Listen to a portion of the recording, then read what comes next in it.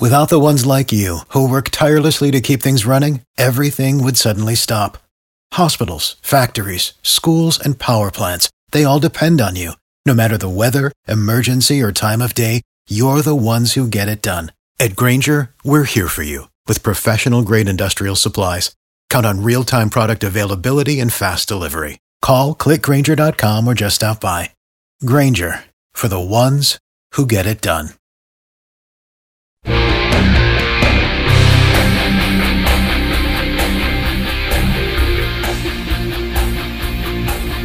Hey guys, I'm Monica Crowley, and this is the Monica Crowley Podcast. Thank you so much for joining me here on this Thursday as we begin to wrap up another week in Biden's America. We are surviving, barely, but we are surviving. This is your go-to for hot liberty, a safe space for all of us thought criminals, independent thinkers, and happy warriors. Please check me out on social media.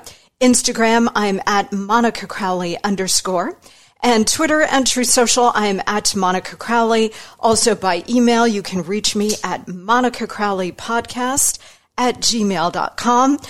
We've got huge guests lined up in the days and weeks ahead. We're going to talk to Bill O'Reilly. We're going to talk to Senators Rand Paul, him about his new book on Anthony Fauci and all of the lies that came our way throughout the pandemic. We're also going to talk to Senator Ted Cruz about a whole range of things, including how we make this country unwoke.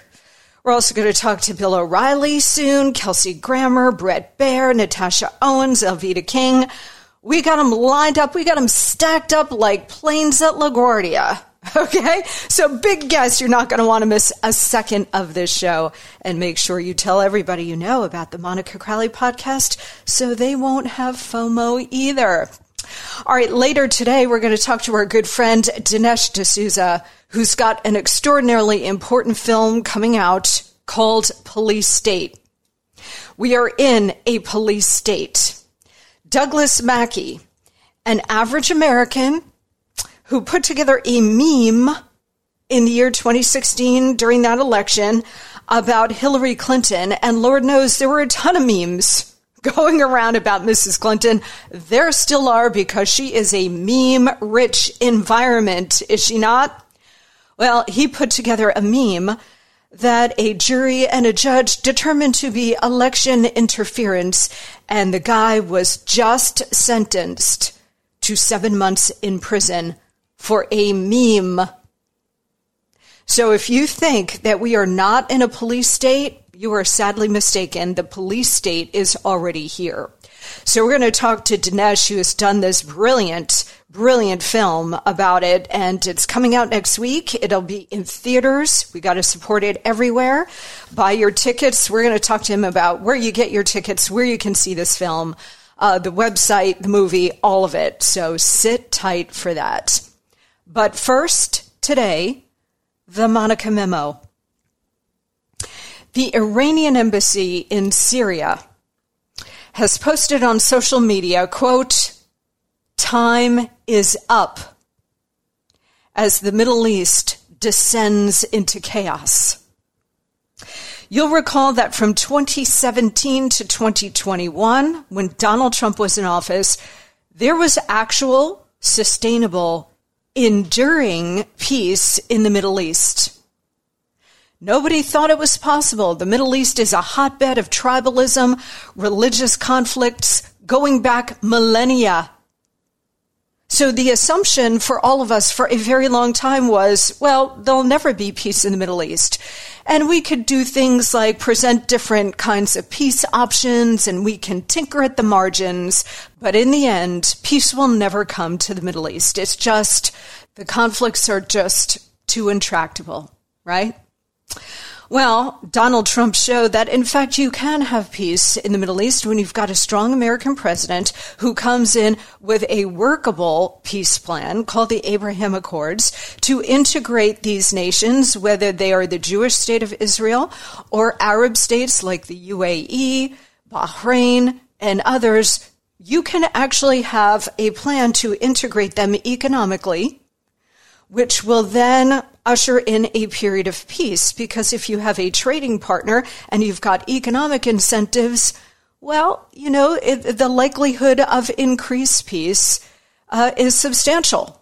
That was the thinking behind the Abraham Accords. And another important piece of this is that they took out the Palestinian piece of the puzzle and said, we're going to deal with that piece of the puzzle in a separate and distinct way from the rest. So they took it out of the equation and were dealing with it over here. Well, over there, they were dealing with the other Arab states in a completely different kind of approach. And it worked. It worked. You had peace busting out all over the Middle East and stability. The Palestinians were quiet. The Iranians knew not to lift a finger, because if so, Donald Trump would have destroyed them. And he told them that point blank, like he told Putin, like he told the Chinese. And we're going to get to this in a second.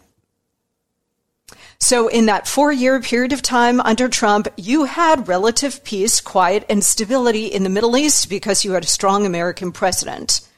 And you had actual, workable, rational peace plans moving on different fronts.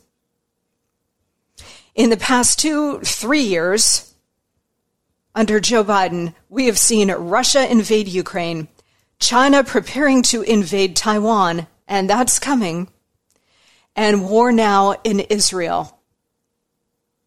So now the United States is in a position where we may be funding war in Ukraine, Taiwan, Israel, and perhaps elsewhere. Just yesterday, it was reported that Joe Biden, and by the way, I tweeted about this, there were multiple instances of absolute horror coming out of Joe Biden. The first was he went to Israel on this totally ill-advised trip. He was in the air. He was supposed to do 2 things. He was going to Israel to reassure our Israeli allies, Benjamin Netanyahu, and the rest of the Israeli leadership, that the United States was behind them and would provide whatever support they needed to fight this war. And then he was going to go on to Amman, Jordan, to meet with Mahmoud Abbas, the head of the Palestinian Authority, the Egyptian President Sisi, the Jordanian president, the Arab, sort of the leading Arab voices here were coming for this summit with Joe Biden. And guess what? They blew him off. They canceled. First, Abbas canceled, and then their Jordanians canceled the entire summit while he was in the air en route to the region. If you know anything about Arab culture, the Arabs demand hospitality for guests, even if you cannot stand and hate the guest.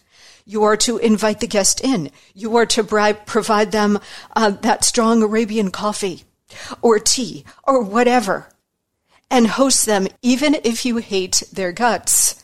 You are to host them. And then once they're out the door, you can curse them or whatever. But while they're in your presence or on their way to you, you are to open your door and your home and provide them hospitality. So the fact that they blew him off and turned their backs on him while he was in the air en route to them is a huge humiliation.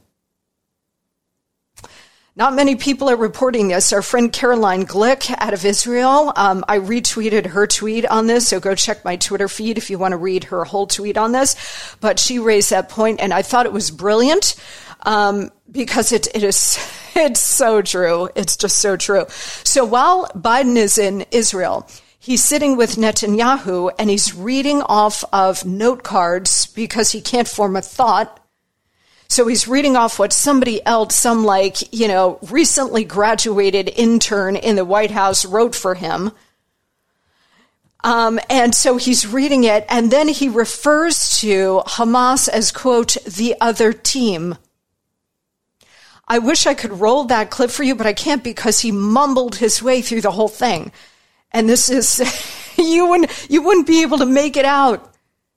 But he literally referred to Hamas, to Benjamin Netanyahu fighting for his country's life and the life of millions of Israelis. He referred to them to Netanyahu's face as, quote, the other team, as if this is a game of softball, as if this is the congressional softball game, the other team. And then the other thing, when he was coming home on Air Force One, a day early because the Arabs blew him off, he's talking to the press and he cannot form a thought. I tweeted this as well. I mean, he is gone, baby, gone. The guy does not know what planet he's on. I can't even run you that clip either because, again, he's so out of it and he mumbles his way through it that you won't be able to make it out. Mumbling and bumbling. Guys, this is a mortifying and dangerous charade. And it's enough already. We cannot go on like this. We have barely survived his presidency. It is a miracle we're all still here. But one day soon, our luck is going to run out. Because our enemies are not having it. They are advancing all around the world. So now, this completely demented, corrupt hack that we have as president, well, he announced yesterday that he is going to ask Congress for at least another $100 billion for funding the war in Ukraine and Israel. But understand something. The breakdown here is $60 billion for Ukraine. Zelensky who? Yeah, exactly. $60 billion for Ukraine, about $40 billion for Israel. Keep in mind that at the exact same time, Biden also yesterday released $100 million to the Palestinians for, quote, humanitarian aid. Also understand that money is fungible. He has said point blank, this is meant for the people of Gaza, the people of the West Bank who are suffering. They need food, they need medicine. Okay, that sounds good. But you know what? All of this money, this $100 million of your tax dollars, you might want to work a little harder, guys, because Hamas needs more of your money. This money, of course, is going to land up in the hands of Hamas. Gaza, the West Bank, the Palestinian Authority, Fatah, the Hamas, these are the most corrupt organizations in the world. Maybe the only one more corrupt is Zelensky's regime in Ukraine. And then New Jersey. After that, these are the most corrupt places in the world. Of course, this $100 million is going to end up in the hands of Hamas. And you know what Biden said about it? Biden was all, well, you know, if this money ends up with Hamas, we will know that they really don't care about their people. I'm not kidding, guys. He actually said that. I mean, stating the obvious, they kill their own people, as they did with this hospital strike, which I want to get to in a second as well. But I need to make some bigger points here before we get to that. So, of course, this money is going to end up with Hamas. The West Bank is flaring up. Lebanon is flaring up. Syria and Iraq are flaring up. They're all clients of Iran. So the war machine is primed and pumping. The military-industrial complex and the deep state need to keep their money laundering operations going after all. So they're very concerned. This is what the speakership battle is all about. By the way, we still have no speaker. The Republicans are disgusting. Not all of them. Jim Jordan, I think yesterday, got 199 votes. They're going to do another vote today. We'll see. We'll just keep watching this. But those, 22 Republicans who are out there voting for John Boehner for speaker and our friend Lee Zeldin. And I've been talking to Lee over the last couple of days. Lee's like, I'm not doing it. I left Congress. I got other stuff going on. He may run for office again at some point, but right now, Lee's not doing it. And you have all of these jackasses on the Republican side wasting their votes. John Boehner. What the Republicans are doing is disgusting. And we've talked about this. We will continue to talk about it on this show. Not today, because I have too much I want to deal with on the military-industrial complex. But this is yet another example of how when the Democrats are in power, first of all, they steal the power. When they steal the power and they get in there, they wield raw power with no mercy. Our side gets in there and they're acting like complete jackasses, wasting time, wasting their majority, wasting power. They are disgusting. And I always get back to what President Nixon used to say, which is, Monica, I have more respect for a true believing communist than I do for an American Democrat, because a communist will tell you exactly who they are, what they believe, and what they intend to do. Well, now we can transfer that to and rework it to the Republicans. We might now have more respect for these true believing Marxists on the Democratic side, like AOC, because they'll tell you exactly who they are and what they believe and what they're doing, versus the Republicans, who will tell you they're for fiscal responsibility, strong national defense, limited government, the whole array of conservative arguments, right? Individual freedom, the Constitution, the Bill of Rights, and we will go out there and we'll fight for capitalism and all these things for you, and then they're full of shit. And they're wasting time. They're in the circular firing squad, and they don't give a shit about you.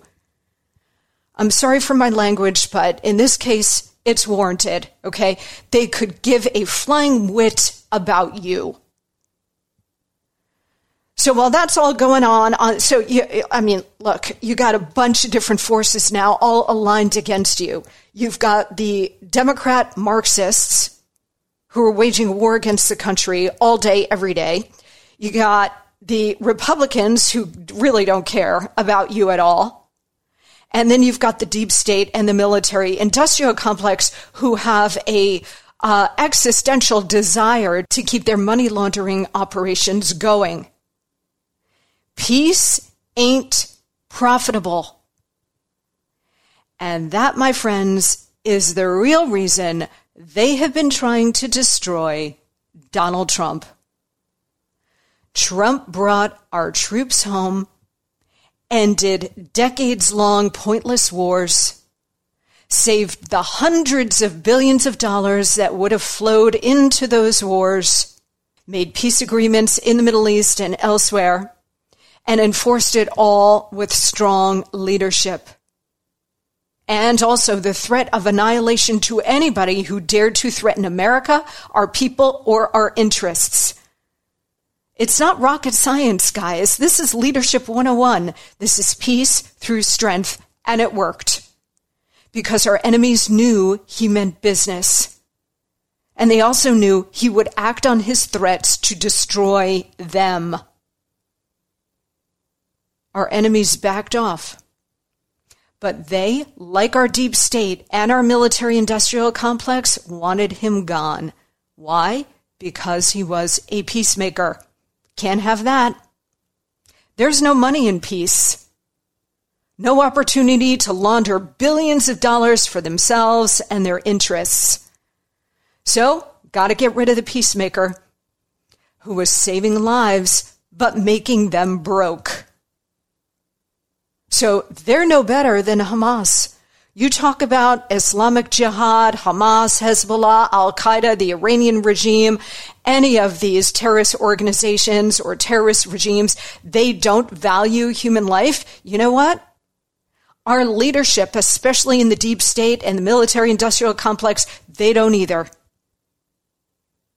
For the Islamists, it's about power and control and global domination. It's a cult of death. And for our deep state military-industrial complex, it's about the almighty dollar.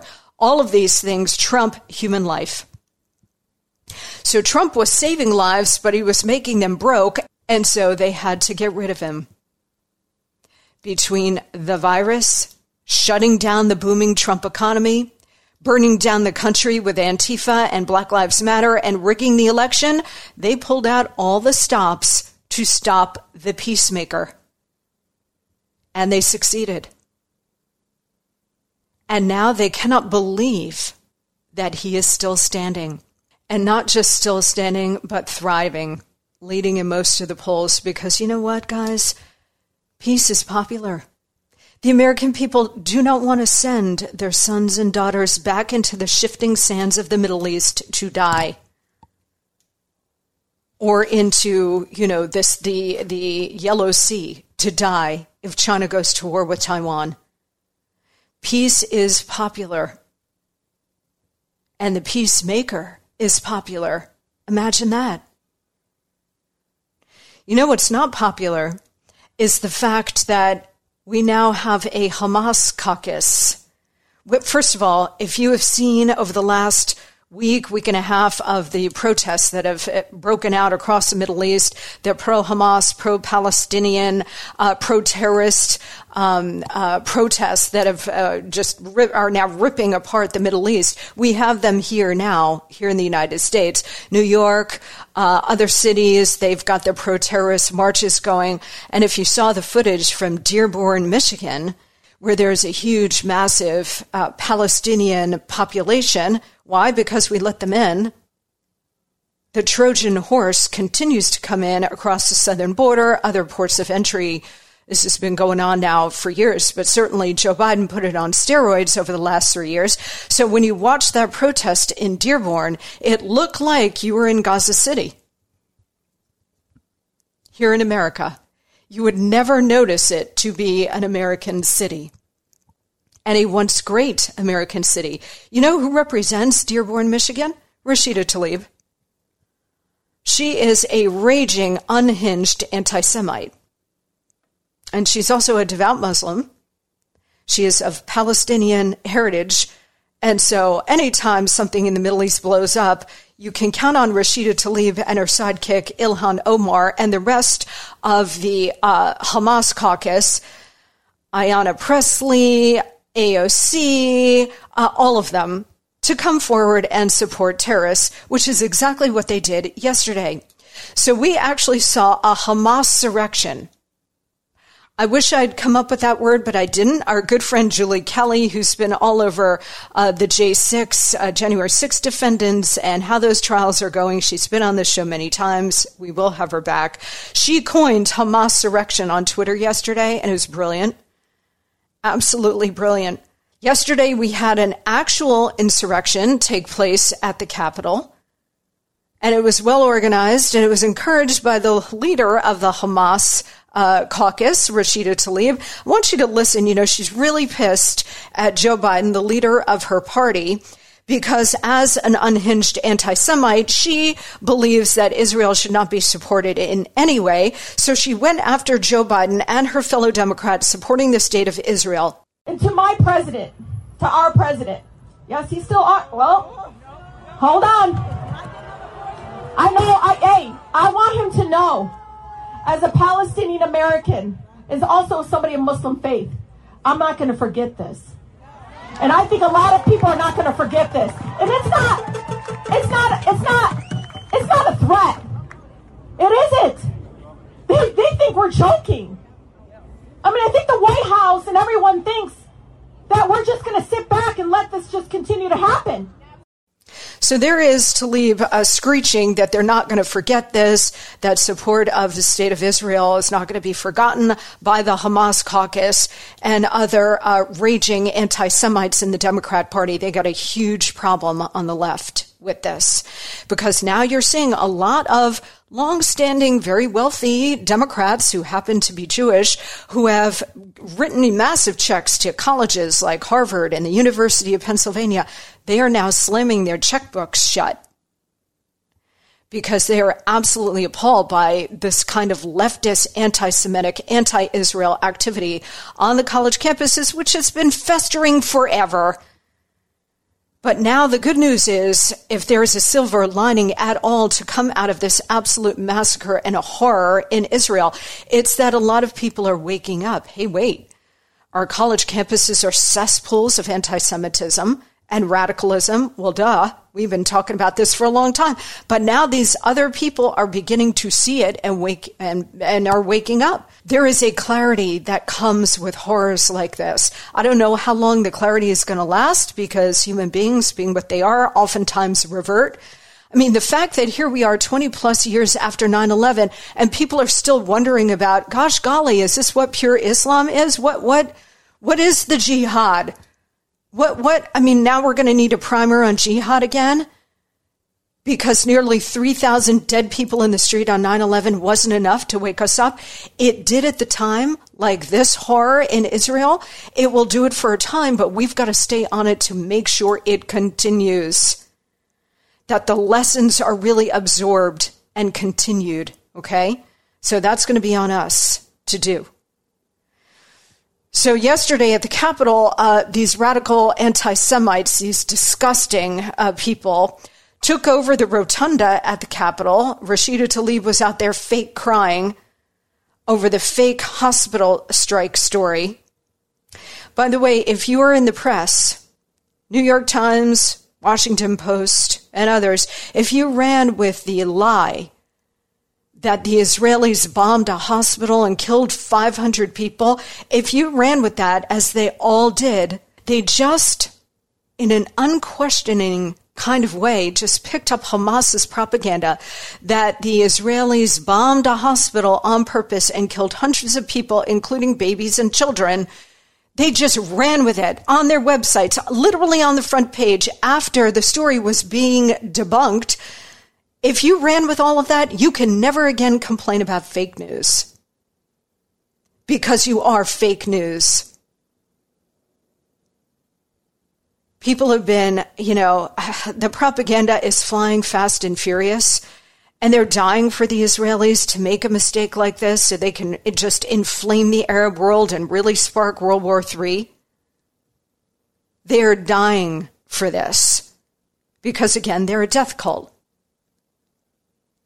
So all of this, and it's so chilling, because now you must question every single thing you get from the propaganda press. They ran with that. They did not question it. They were more than happy to run with Hamas propaganda on the front pages of America's once great newspapers and news organizations. They are disgusting. We expect it from the Hamas caucus. Rashida Tlaib, Ilhan Omar, they put up tweets accusing Israel of killing 500 people, including babies, by bombing some place that's supposed to be sacred, which is a hospital. Those tweets, as we go to air today, are still up. They are lying propagandists. They don't care about the truth. They don't care about human life. And the media organs in this country are the exact same. They're all on the same side. Speaking of which, being all on the same side, the same people who organized the Marxist revolution over many decades in this country are the same people who organize Antifa, are the same people who organize Black Lives Matter, and are the same people who organized the Hamas insurrection yesterday. They're all the same operatives. Why? Because the cause is exactly the same. I want to know if this actual insurrection in the Capitol yesterday is going to be treated like January 6th, which was not an insurrection. You had a handful of people who broke some windows, and that's it. The rest, the vast majority, over 90%, were grandmas from Indiana walking through the Capitol, being escorted by the Capitol Police and paying attention to the velvet ropes. Not an insurrection. What happened yesterday with these terrorist sympathizers in the Capitol actually obstructing an official proceeding, that, my friends, is an actual insurrection. So I'm looking forward to the indictments, the convictions, and the multi-year prison sentences, aren't you? One other final silver lining to come out of this horror. The good news is that there is an all-time high number of voters who say that their sympathies lie more with the Israelis than with the Palestinians. Well, I would hope so. But I'll take good news wherever we can get it. An all-time high number of voters say their sympathies are now with the Israelis rather than the Palestinians, at 61% for Israelis compared to 13% for Palestinians. That's dramatic. This is according to a new poll that comes after the massacre in Israel. So again, this is all good news, but it requires vigilance because most people have very short memories, just like they did after 9/11. So we are going to have to stay on top of this and continue to remind people that the terrorists are the ones who instigate this. They are a death cult. They want you dead. And thanks to Joe Biden and his wide-open border, we may in fact be dead. I hope to God I am wrong about this, but if and when there is a terrorist strike in the United States, maybe multiple cities on the same day, who knows? I believe it's inevitable at this point. There are just way too many suspected terrorists in this country. The wide-open border, and them working in conjunction with the tens of thousands of Chinese nationals coming in. America is just being flooded by our enemies who want us dead. The blood will be on Joe Biden's hands. He, in this war in the Middle East, he is funding both sides of the war. On the one hand, he's requesting all of this money to go to Israel and help them. And on the other hand, he just transferred $100 million to the Palestinians, which will go into Hamas, and he has released billions of dollars to Iran, which is funding all of this. Biden is on both sides of the war. That's how disgusting he is. So basically, in America today, we have no leadership. We got on one side with the Democrats, they're completely at war with us, and on the other side, Republicans who don't give a shit about you. That's great, right? United States is rudderless. So it's going to be up to us to fix all of this in the next 13 months. All right, let's hit a quick break. When we come back, we're going to talk about what's going on in America with the police state, which is already here. Dinesh D'Souza is going to join us. Sit tight. For the ones who work hard to ensure their crew can always go the extra mile, and the ones who get in early so everyone can go home on time, there's Grainger, offering professional-grade supplies backed by product experts so you can quickly and easily find what you need. Plus, you can count on access to a committed team ready to go the extra mile for you. Call, click Grainger.com, or just stop by. Grainger, for the ones who get it done.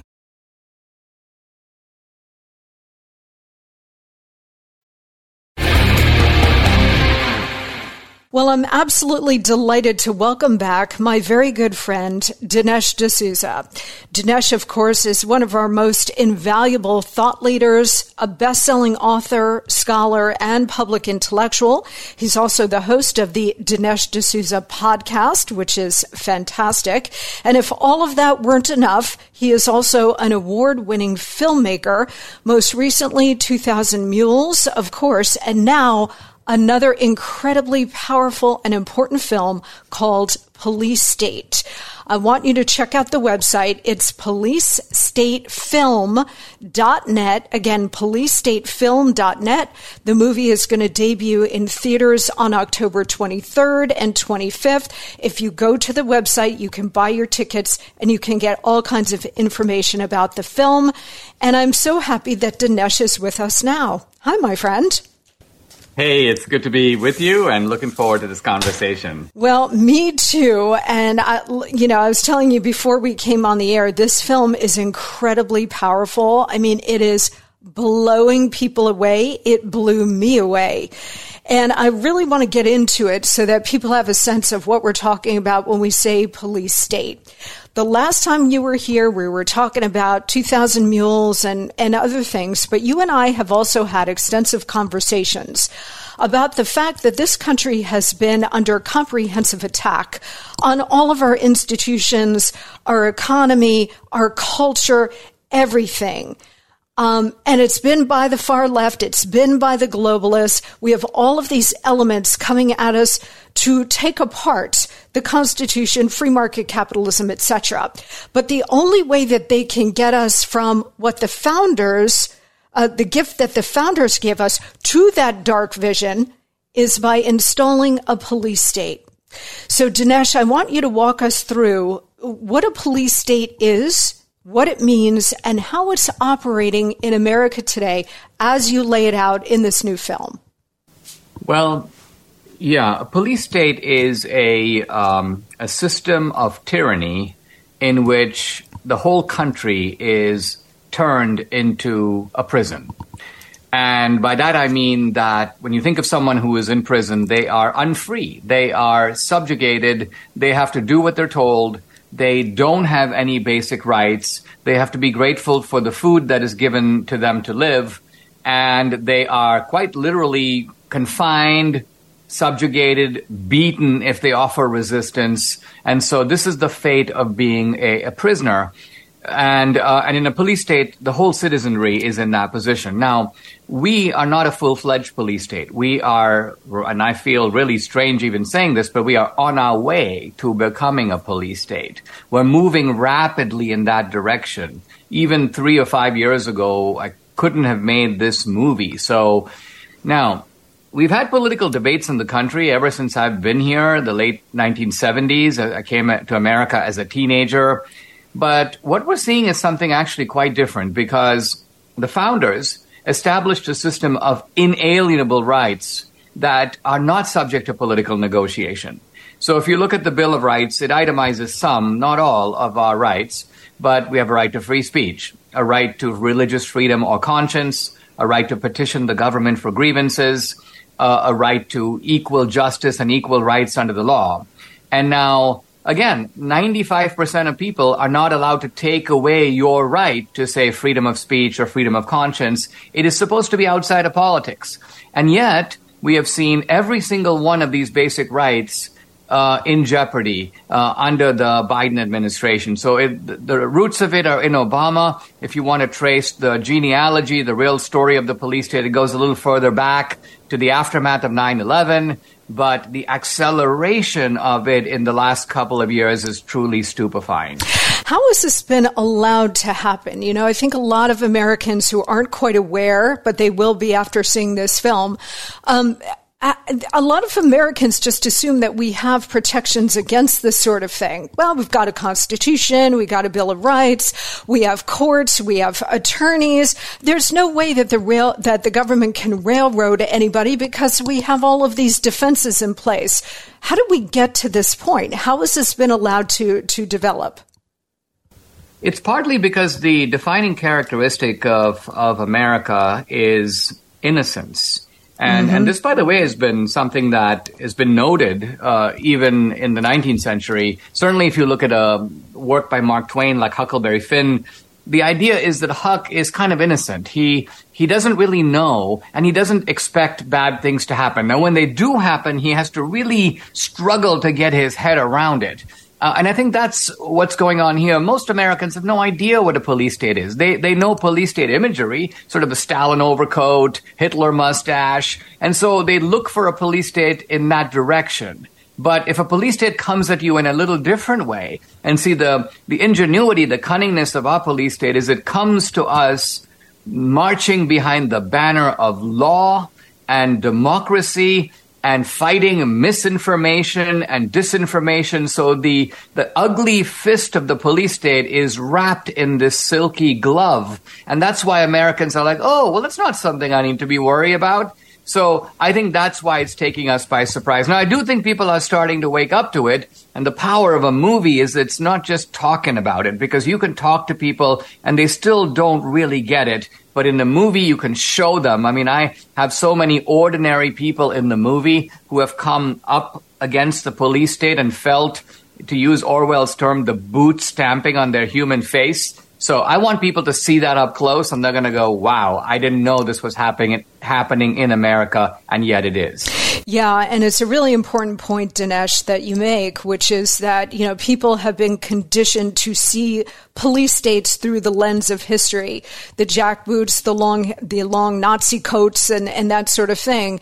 Well, in the modern age, it does come in a much more stealthy kind of way. And to your point, the left and the establishment, the deep state, the globalists, we put them all together because their mission is the same, which is to destroy the country. But they all use a very similar tack, which is an emotional appeal. So like you say, it's an emotional appeal to people like, oh, we have to do this to protect democracy, right? And so a lot of people go along with it because they trust their government, they trust the voices of authority who are speaking to them. But the problem now is we have the most fearsome government agencies, including the DOJ, the FBI, the IRS. They have been completely weaponized against the American people. So while we see, the police state being weaponized against people like President Trump and the January 6th defendants, the political opponents of the regime of all stripes are now being railroaded. Right? So it's parents who speak out at school board meetings, it's Catholics, it's regular Americans, and that is a very dangerous slope.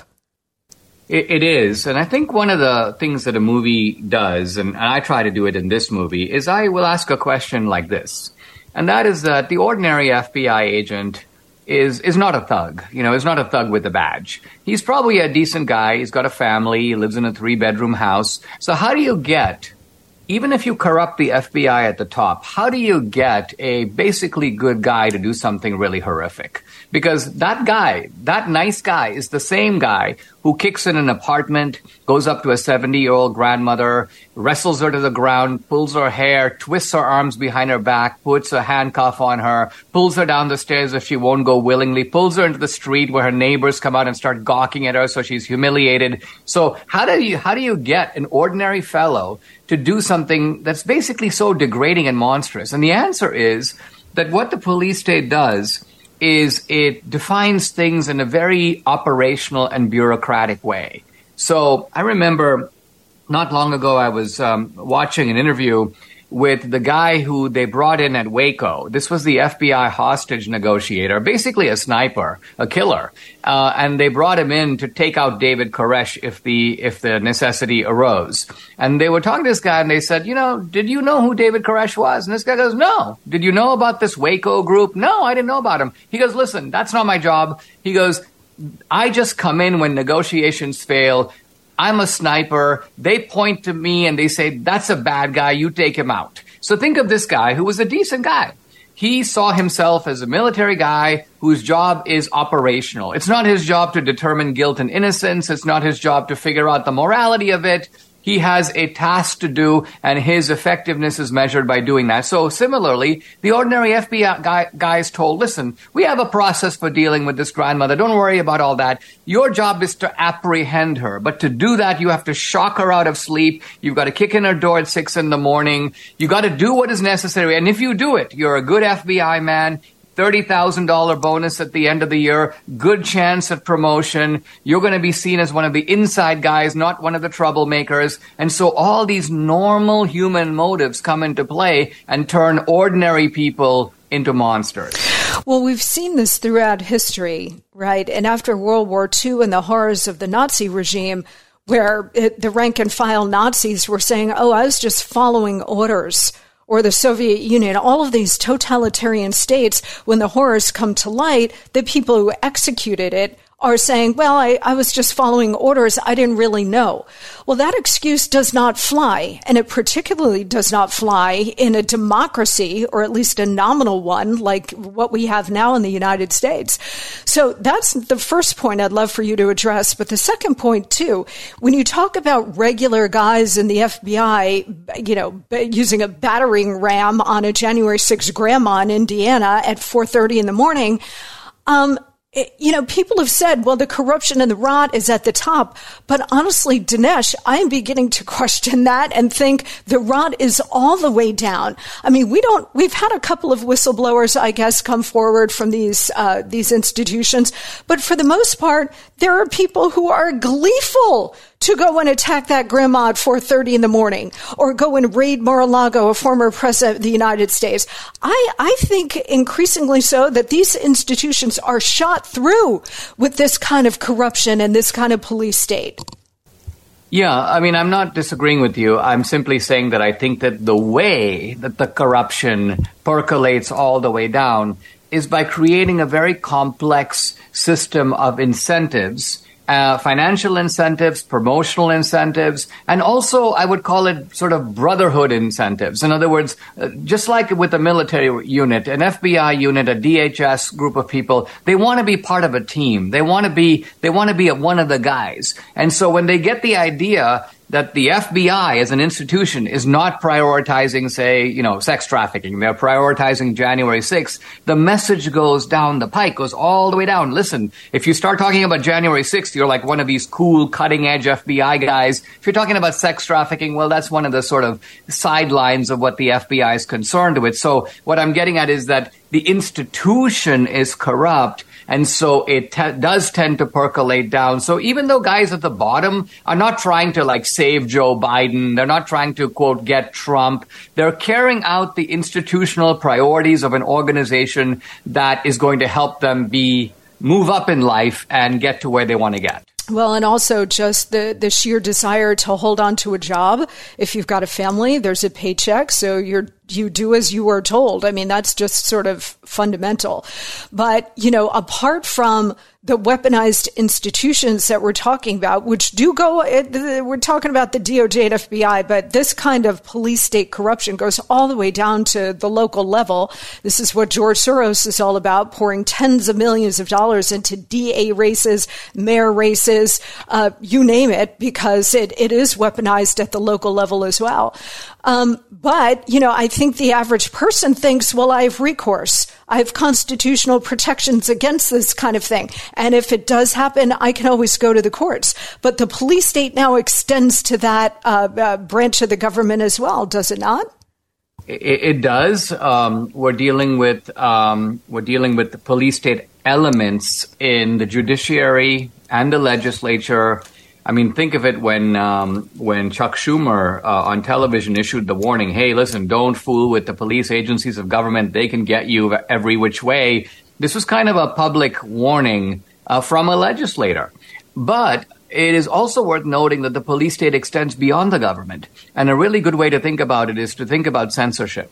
Now, in censorship, you have the government, but you also have the private sector. You have a number of institutions involved. Academia is involved, the media, the nonprofit sector, the digital platforms, in addition to the government. So what will happen typically, Monica, is some academic, let's say at Penn State, will develop a list of people who have been, quote, let's just say, questioning the 2020 election.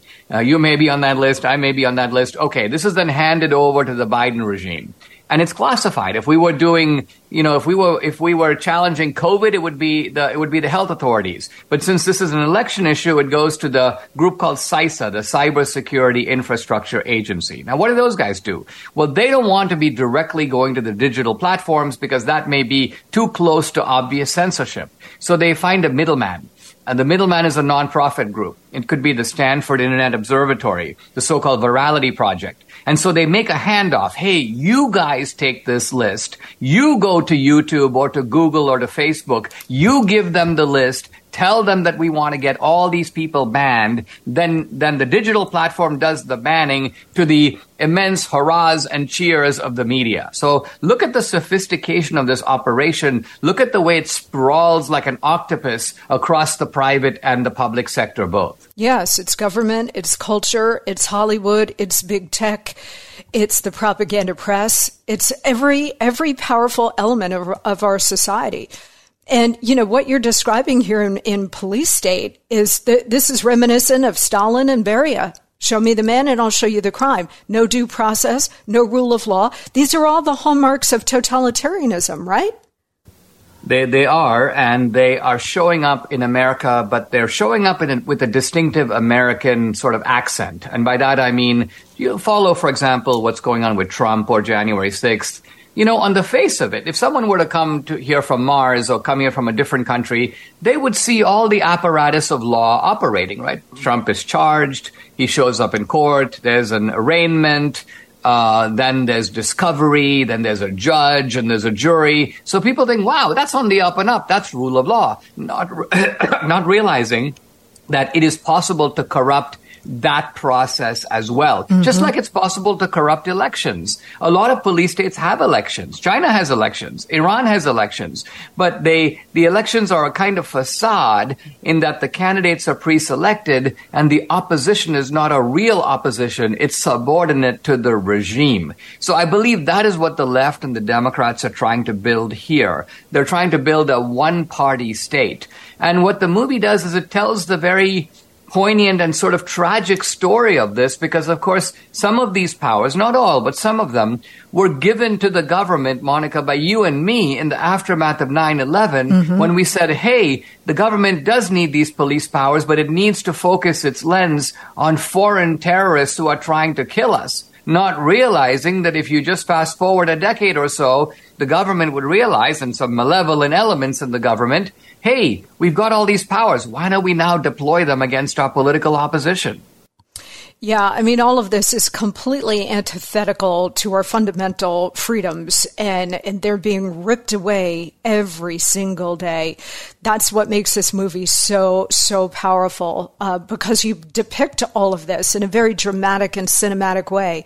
Dinesh, before we let you go, what do you want people to take away from this film, and how can we use the experience of the film to mobilize the fight against the police state, when honestly the police state has all of the levers of power?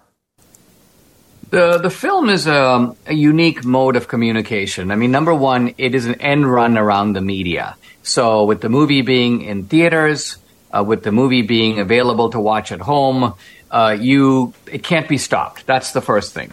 The second thing is a movie is an experience. I mean, if someone were to ask you to describe the movie The Godfather, no amount of telling them about the movie substitutes for watching the movie. So a really good film has a sort of transforming experience, not just intellectually, but sort of emotionally and psychologically as well. And I'm very conscious of this in making these films. I want someone to leave that film and go, wow, that was really something. That leaves me a little different when I leave the theater than I was before. And I think that's a form of power, because then you want to share that message.